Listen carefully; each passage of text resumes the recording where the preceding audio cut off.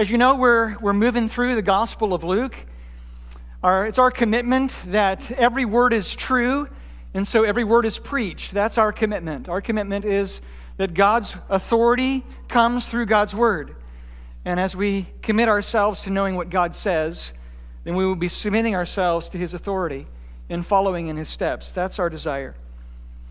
Now we're in a new phase of our study. We've been kind of taking larger chunks, trying to get a broad view of the Gospel of Luke and looking at multiple verses at the same time. Over the next 5 weeks, we're going to be looking at 2 verses, taking it phrase by phrase, trying to unpack the significance of those phrases, especially as they relate to the life and ministry of Jesus Christ and the correlation of that ministry to us who call themselves followers of God. The phrase that we're going to be focusing on this morning is in Luke chapter 4, verse 18 and 19, and that is on page 860 in your pew Bibles. But it's simple enough for us to understand because it goes like this: the Spirit of the Lord is upon me. And that's what we're going to talk about this morning. The ministry of the Holy Spirit. Now, what do you know about the Holy Spirit? What is your theology of the Holy Spirit?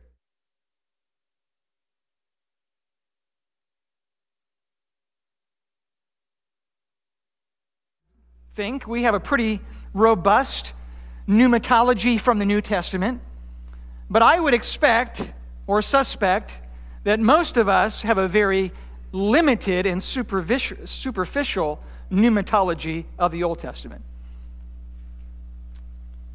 But as these individuals from Jesus' hometown of Nazareth heard the words of Isaiah 61 read to them, and Jesus applying these words to himself, this scripture is fulfilled in your hearing. What were they expecting?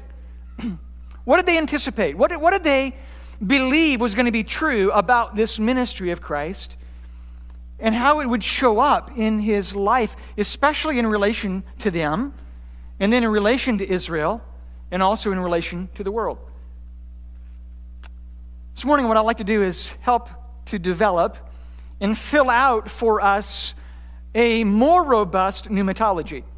We can't begin to tap into the extent or the depth of this truth, this doctrine today, but hope to fill it out for you a little bit more, because I want you to understand that your doctrine informs your behavior. What you believe about God will bear fruit in how you live. And so if you have a defective doctrine, a defective theology, you're going to have a defective spiritual life.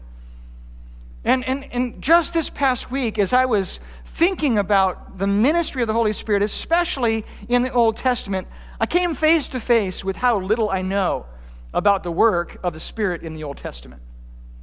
If I were to challenge you or invite you, maybe that's a better word. It's less combative, okay? If I were to invite you to stand up and help to develop this doctrine of the Old Testament, the Holy Spirit in the Old Testament, what would we say? What would we point to as, well, the Spirit did this, and the Spirit did this, and the Spirit did this. I can look at this verse, and I can see the correlation between the work of the Spirit in the Old Testament and the work of the Spirit in the New Testament, and especially then how it relates to the believer. My guess is that, like me, that would be very difficult for us to do. It's not so different from what the Apostle Paul experienced in Ephesus. Paul's on his 3rd missionary journey, and as he's making his way to Ephesus, he has a conversation with a group of disciples who were there. In Acts chapter 19, it says, "And it happened that while Apollos was at Corinth, Paul passed through the inland country and came to Ephesus. There he found some disciples, and he said to them, 'Did you receive the Holy Spirit when you believed?' And they said, 'No, we have not even heard that there is such a Holy Spirit.' And he said, 'Into what then were you baptized?' And they said, and he said, 'Into what were you baptized?' And they said, 'To John's baptism.' And Paul said, John baptized with a baptism of repentance, telling the people to believe in the one who was to come after him, that is, Jesus. On hearing this, they were baptized in the name of the Lord Jesus. You see, the prominence of the Holy Spirit in the New Testament is perhaps contrasted by the obscurity of the Holy Spirit's work in the Old Testament. And these believers, who were believers in the Word of God and were disciples of John the Baptist, believed in all the things of the Old Testament, but had a very faulty and very limited perception of who the Holy Spirit was and his ministry. And that's not a whole lot different from Nicodemus, that we're going to come to in just a little bit, who was, by the way, an Old Testament Jew living in a New Testament time, this transition period before Jesus died, was buried, rose again, and ascended to the Father.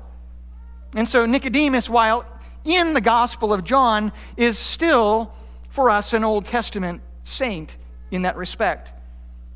And so we come to understand that for John, or for Nicodemus, who was in the most prominent place of religious establishment in Jerusalem, should have known better, and yet he too was also had a defective understanding of the ministry of the Holy Spirit. So I want to spend just a little time this morning. I want to spend some time informing our theology, recognizing that our theology plays out in behavior, plays out in action. And I think it's important for us to recognize the work of the Spirit in the Old Testament, because it's going to help us realize the consistent testimony of God working in the hearts of men to draw people to himself, to create within them spiritual life, and that the program in the Old Testament, the means of salvation, it says, Abraham believed God, and it was accounted to him to righteousness, right? Well, how did he believe? He didn't believe on his own. He didn't flip a switch and decide one day to wake up and, wow, I think today I'm going to believe in God.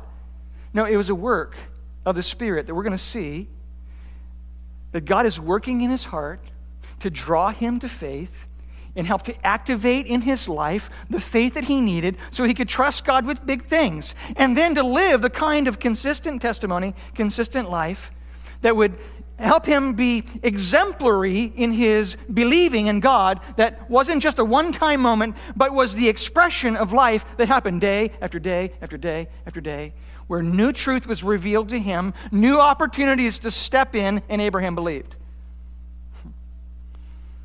So go with me on a mini tour of the Old Testament, and let's look at some things that the Holy Spirit does for Old Testament believers.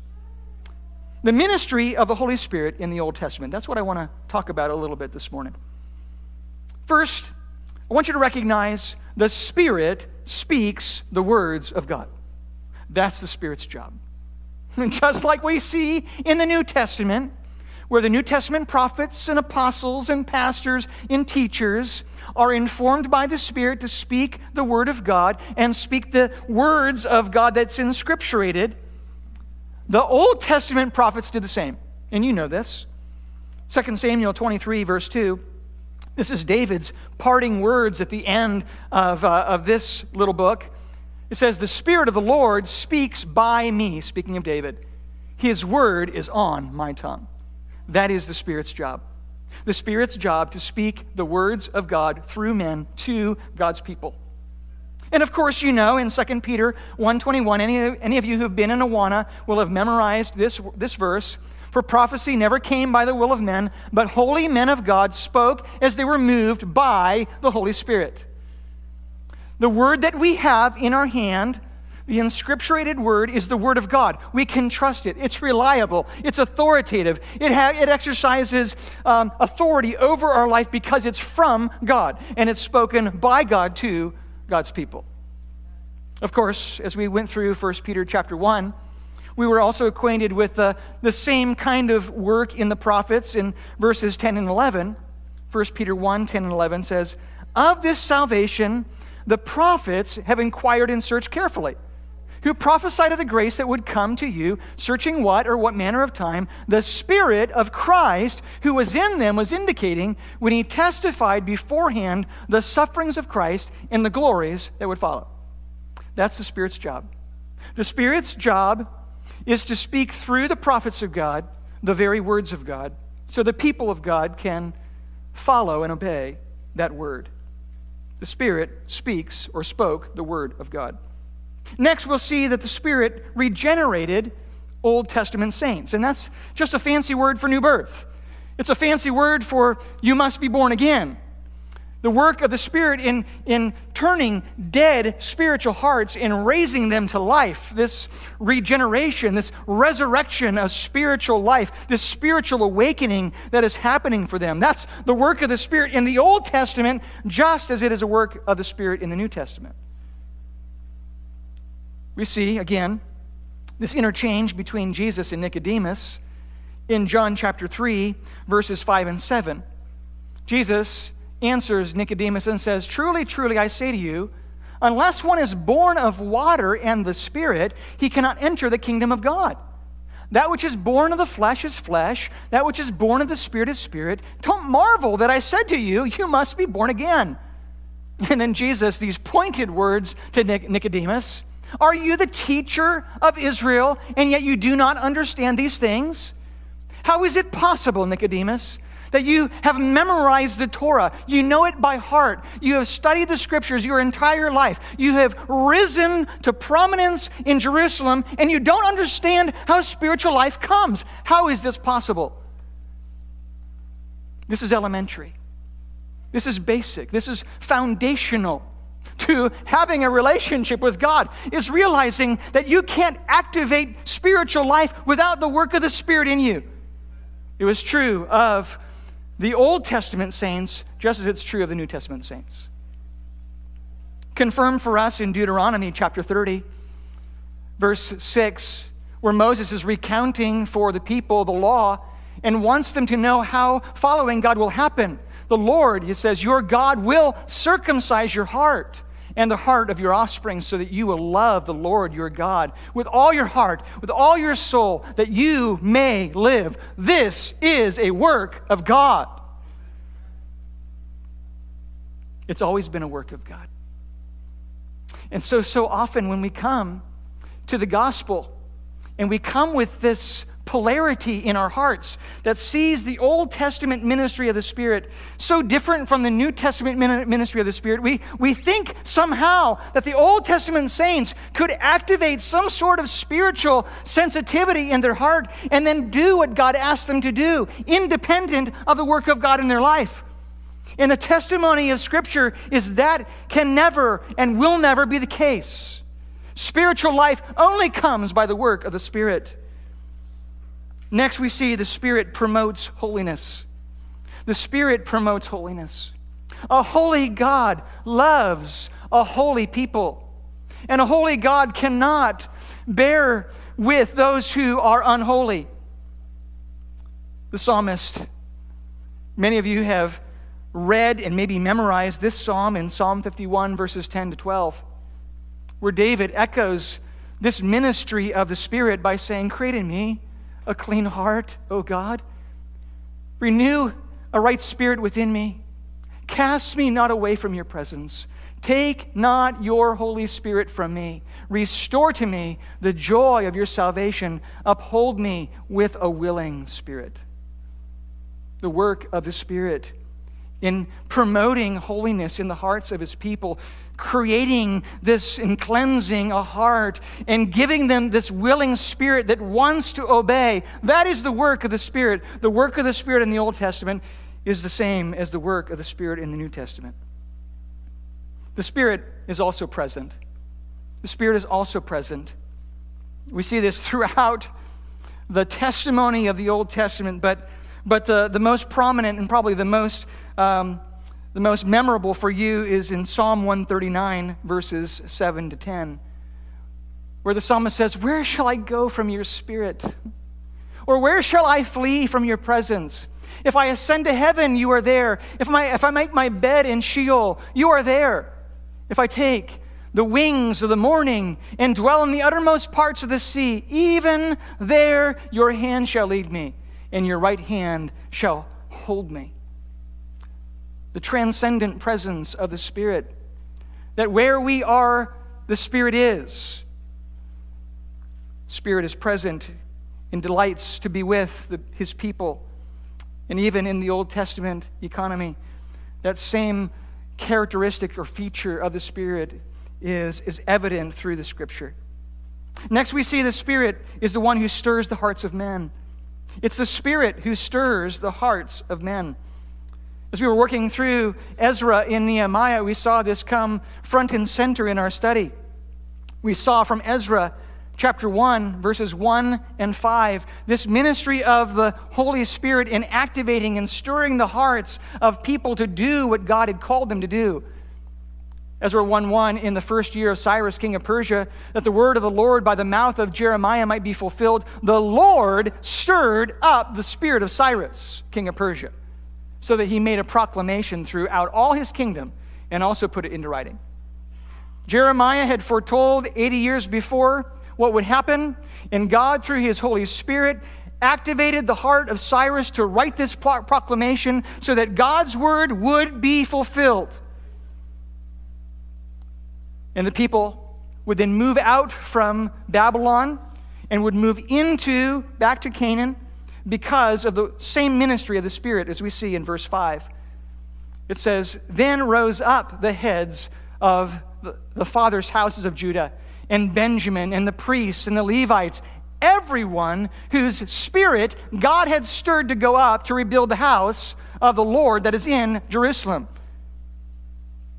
Obedience happened because the Spirit's work in stirring the hearts of the people of God to do what God had called them to do. Judges chapter 13, verses 24 and 25 kind of give us a clearer, perhaps, indication of the Spirit himself doing this stirring work. That's why we can make the easy connection to Ezra chapter 1, verses 1 and 5. The woman bore a son and called his name Samson. The young man grew, and the Lord blessed him, and the Spirit of the Lord began to stir in him Mahaneh-dan between Zorah and Eshtaol. It was the Spirit of the Lord who stirred the heart of Samson, stirred the heart of Cyrus, stirred the heart of God's people. It is his ministry to stir and activate the hearts, to do what God has called them to do. We also see the Spirit of God teaching God's people throughout all of the New Testament. But again, to go back to Nehemiah, the study that we did, where the people, if you remember, they were listening to the Word of God. There is this sense of conviction on their hearts that God is working in their hearts to draw them to a place of recognizing their bankruptcy, their spiritual bankruptcy, and then they pray and give thanks to God. In Nehemiah chapter 9, verse 20, we see part of their expression of gratitude to God for teaching them. "You gave your good Spirit to instruct them, and did not withhold your manna from their mouth, and gave them water for their thirst." The ministry of the Holy Spirit to teach God's people. Also in Psalm 143, verse 10, the psalmist says this, "Teach me to do your will, for you are my God. Let your good Spirit lead me on level ground." This ministry of the Spirit in teaching and instructing the hearts of his people, informing them of God's word so they could begin to obey and have a heart to do so. Of course, we know the Spirit came upon God's people. A number of examples of that happening for Othniel in Judges chapter 3, verse 10, happening for Joshua in Numbers 27, verse 18, happening for Gideon and for Jephthah and for Samson and for Saul. The Spirit of the Lord coming upon them for a special work, a special ministry, setting them apart from the people, calling them to special authority and special religious oversight so they could accomplish the work that God had called them to do. It was the Spirit of God that set them apart for that ministry and qualified them for that work. That spiritual work of coming upon them and enabling them for that work. And then finally, we see the Spirit empowering God's people. The Holy Spirit empowering God's people for special work. In Exodus chapter 31, verses 2 to 6, we see this ministry of the Spirit in calling out Bezaleel, in calling out Eliab, and calling them to special ministry. It says, "See, I have called by name Bezaleel.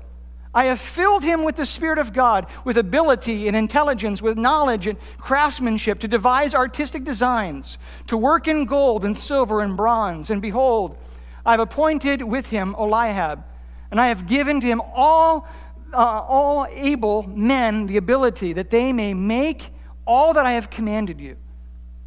And with this tabernacle and with the furniture and with the garments and vestiges of the priestly garments, God had given special ability through his Holy Spirit to accomplish the work that he had called them to accomplish.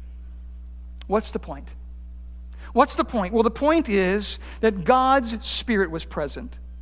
The point is that God is the one who is the author of spiritual life.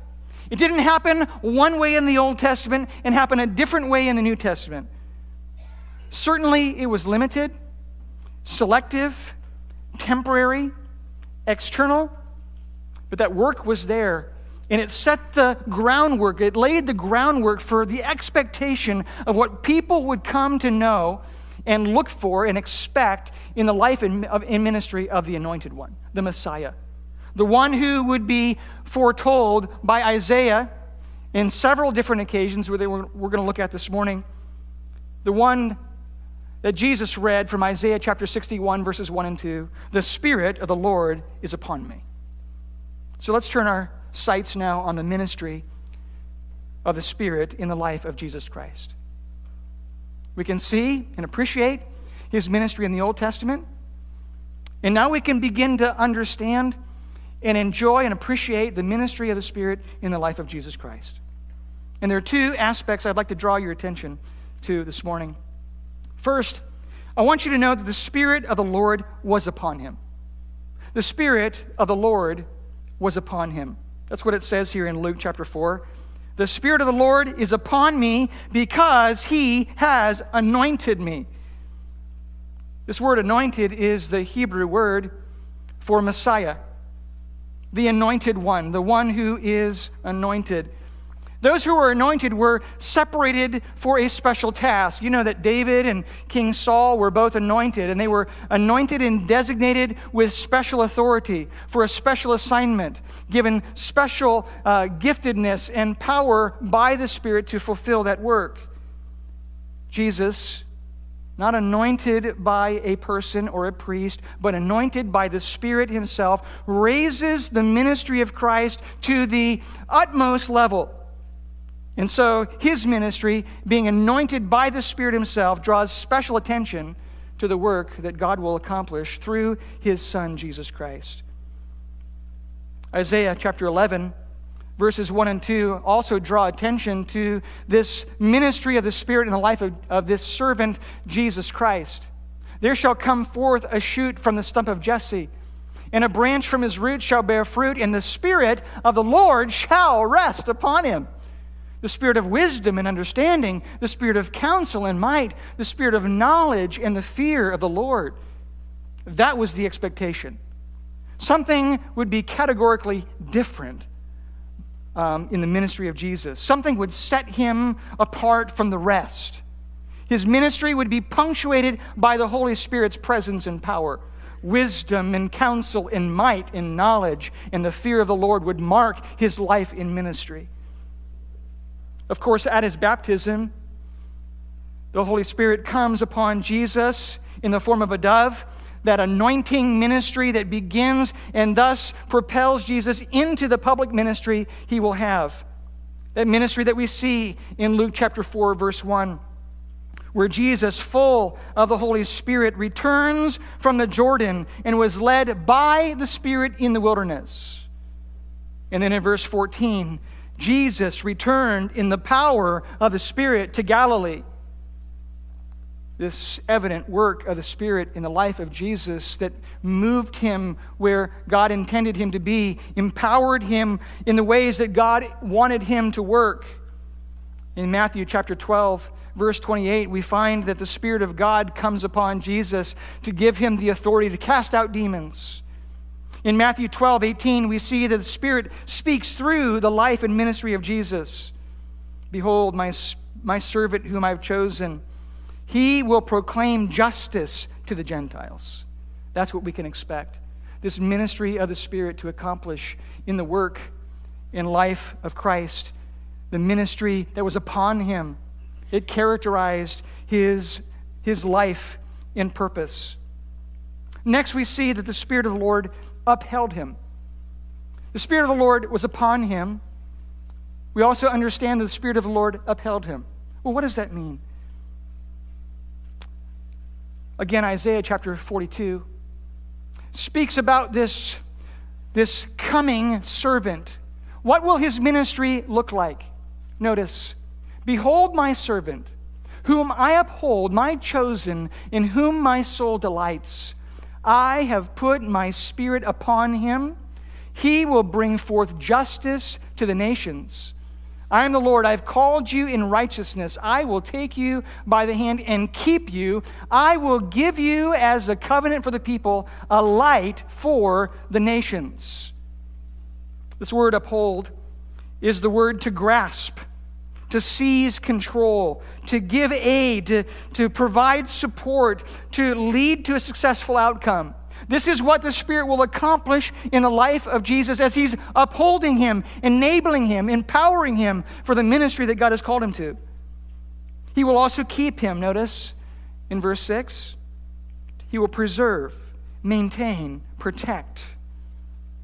Well, in what way then did the Spirit accomplish this ministry of upholding and keeping Christ? After all, Jesus was God. What help did he need from the Spirit? Since Jesus was fully God, to what degree did the Spirit empower? And why was this so important? Of course, we understand that the Spirit set Jesus apart as early as his conception. Matthew chapter 1, verse 20, the angel comes to Joseph and says that Mary will conceive by the Holy Spirit. And why was this significant? Why was it important that the Spirit would mark the life of Jesus from the very beginning?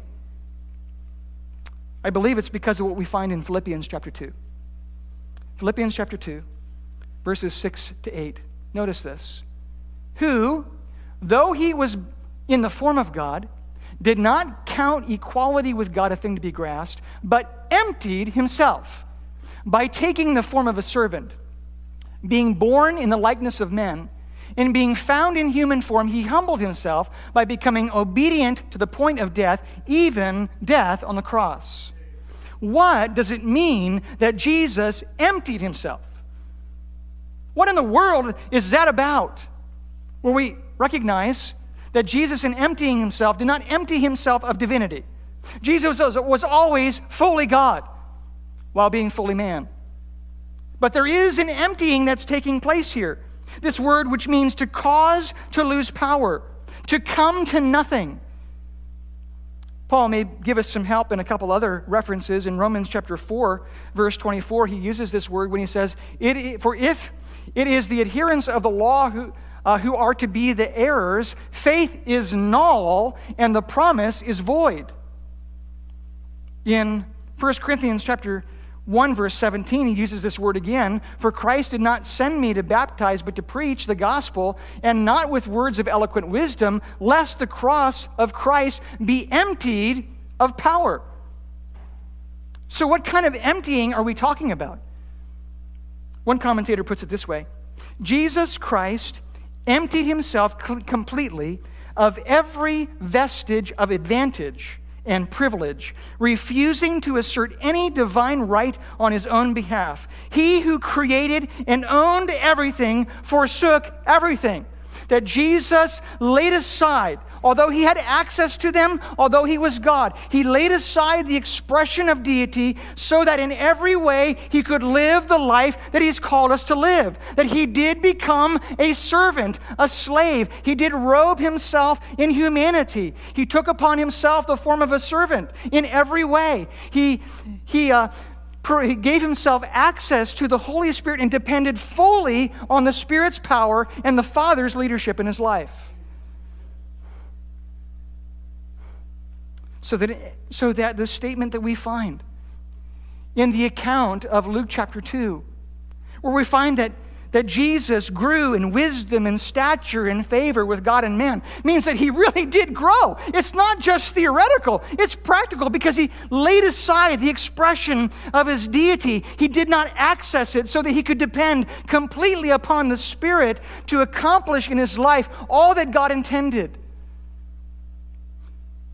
So that he really could, as Hebrews says, become the high priest who really can sympathize with your weaknesses, because he really was tempted in every way, just as you are, just as I am, yet without sin.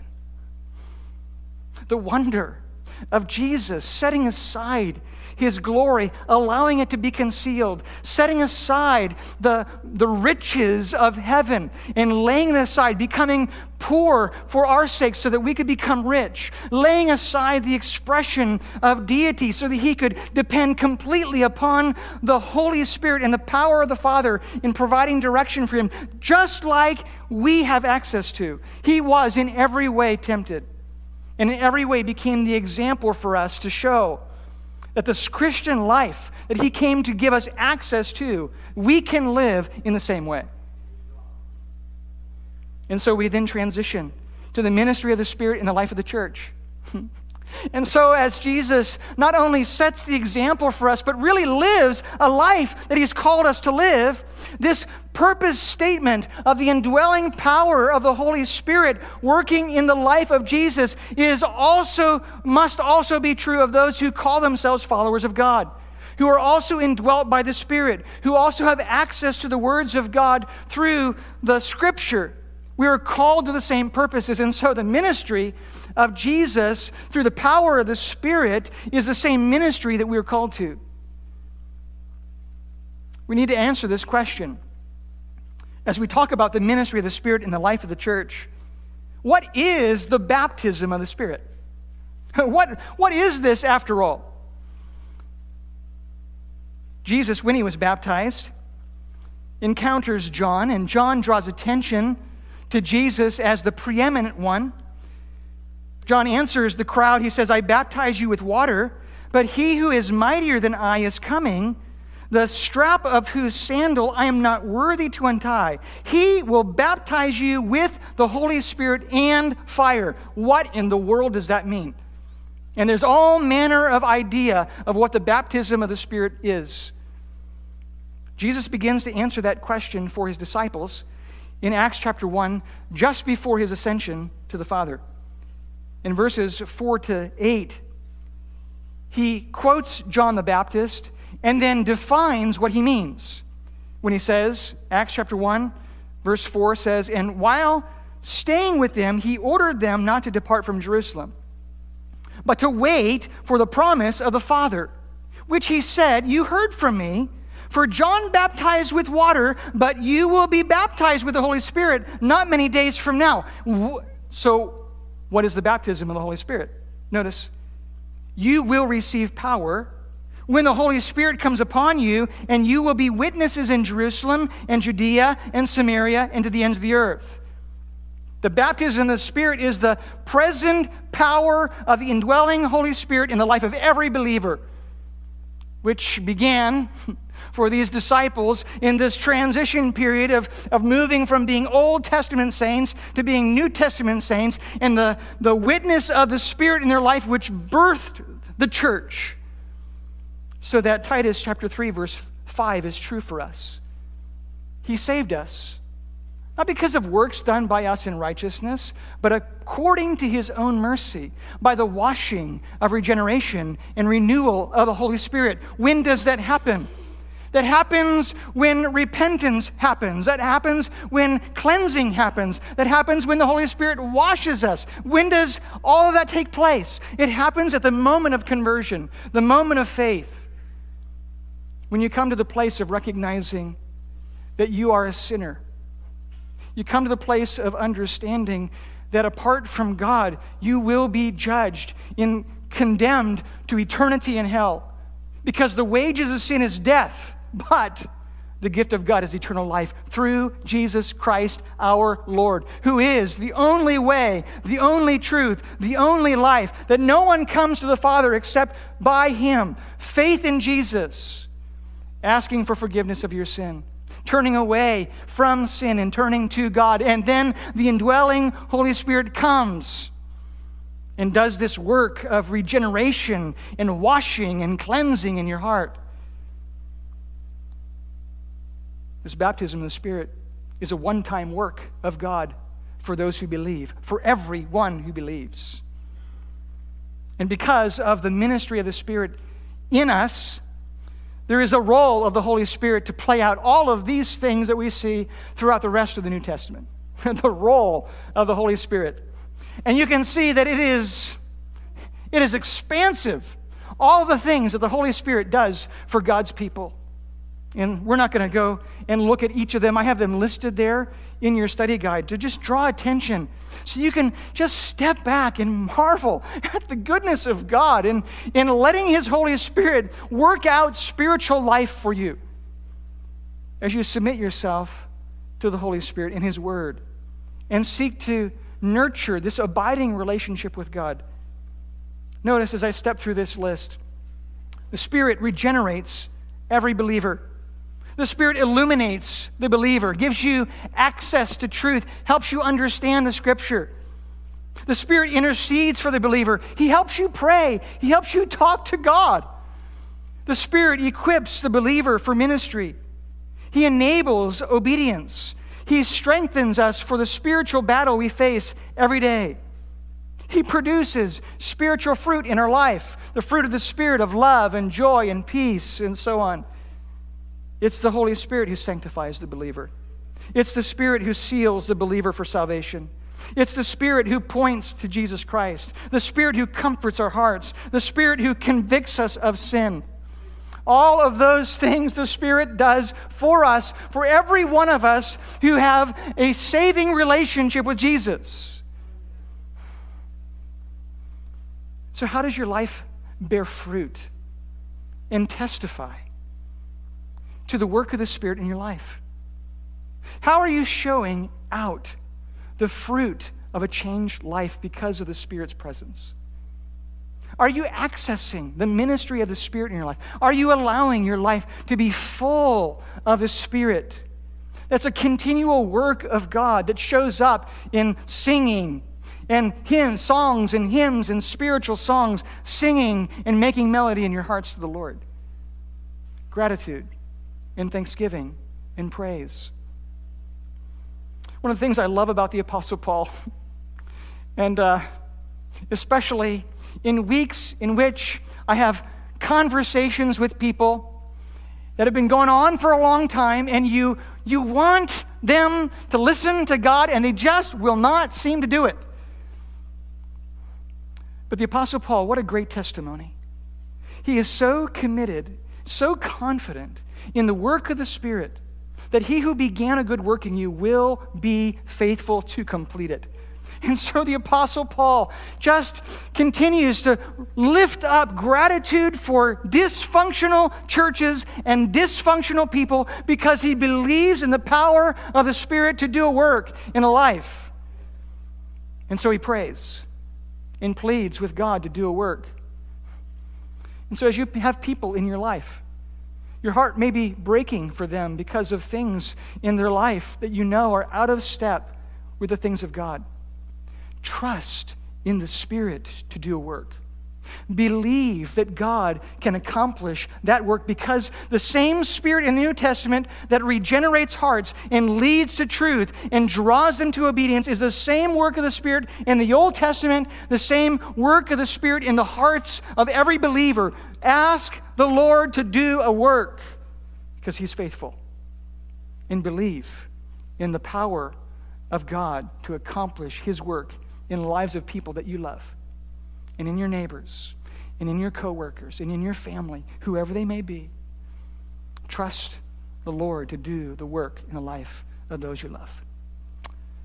Oh God, thank you that the Spirit of the Lord was upon your Son, Jesus, and that Jesus showed us what the Christian life can look like because he lived it. And he supplied it for those who believe in him. He draws us into the spiritual life as he draws us into himself. There is one Lord, one faith, one baptism, one God and Father of all, and that is you. And because of the unity that you've created in yourself, because of faith in Jesus, God, we pray that your Spirit would accomplish that same work. The same work that we see in Christ would be borne out as fruit in our lives, and give us the same confidence and the same ministry to show the gospel to those who are around us, to carry out the mission that you've called us to carry out. And may we see the work of God among us. And those who encounter us, may they know the presence of God truly is in this place. Thank you, Lord, for what you've accomplished for us. May we be faithful day by day to bear fruit of that work of your Spirit in our lives. In Jesus' name, amen. Thanks for coming this morning. God bless you.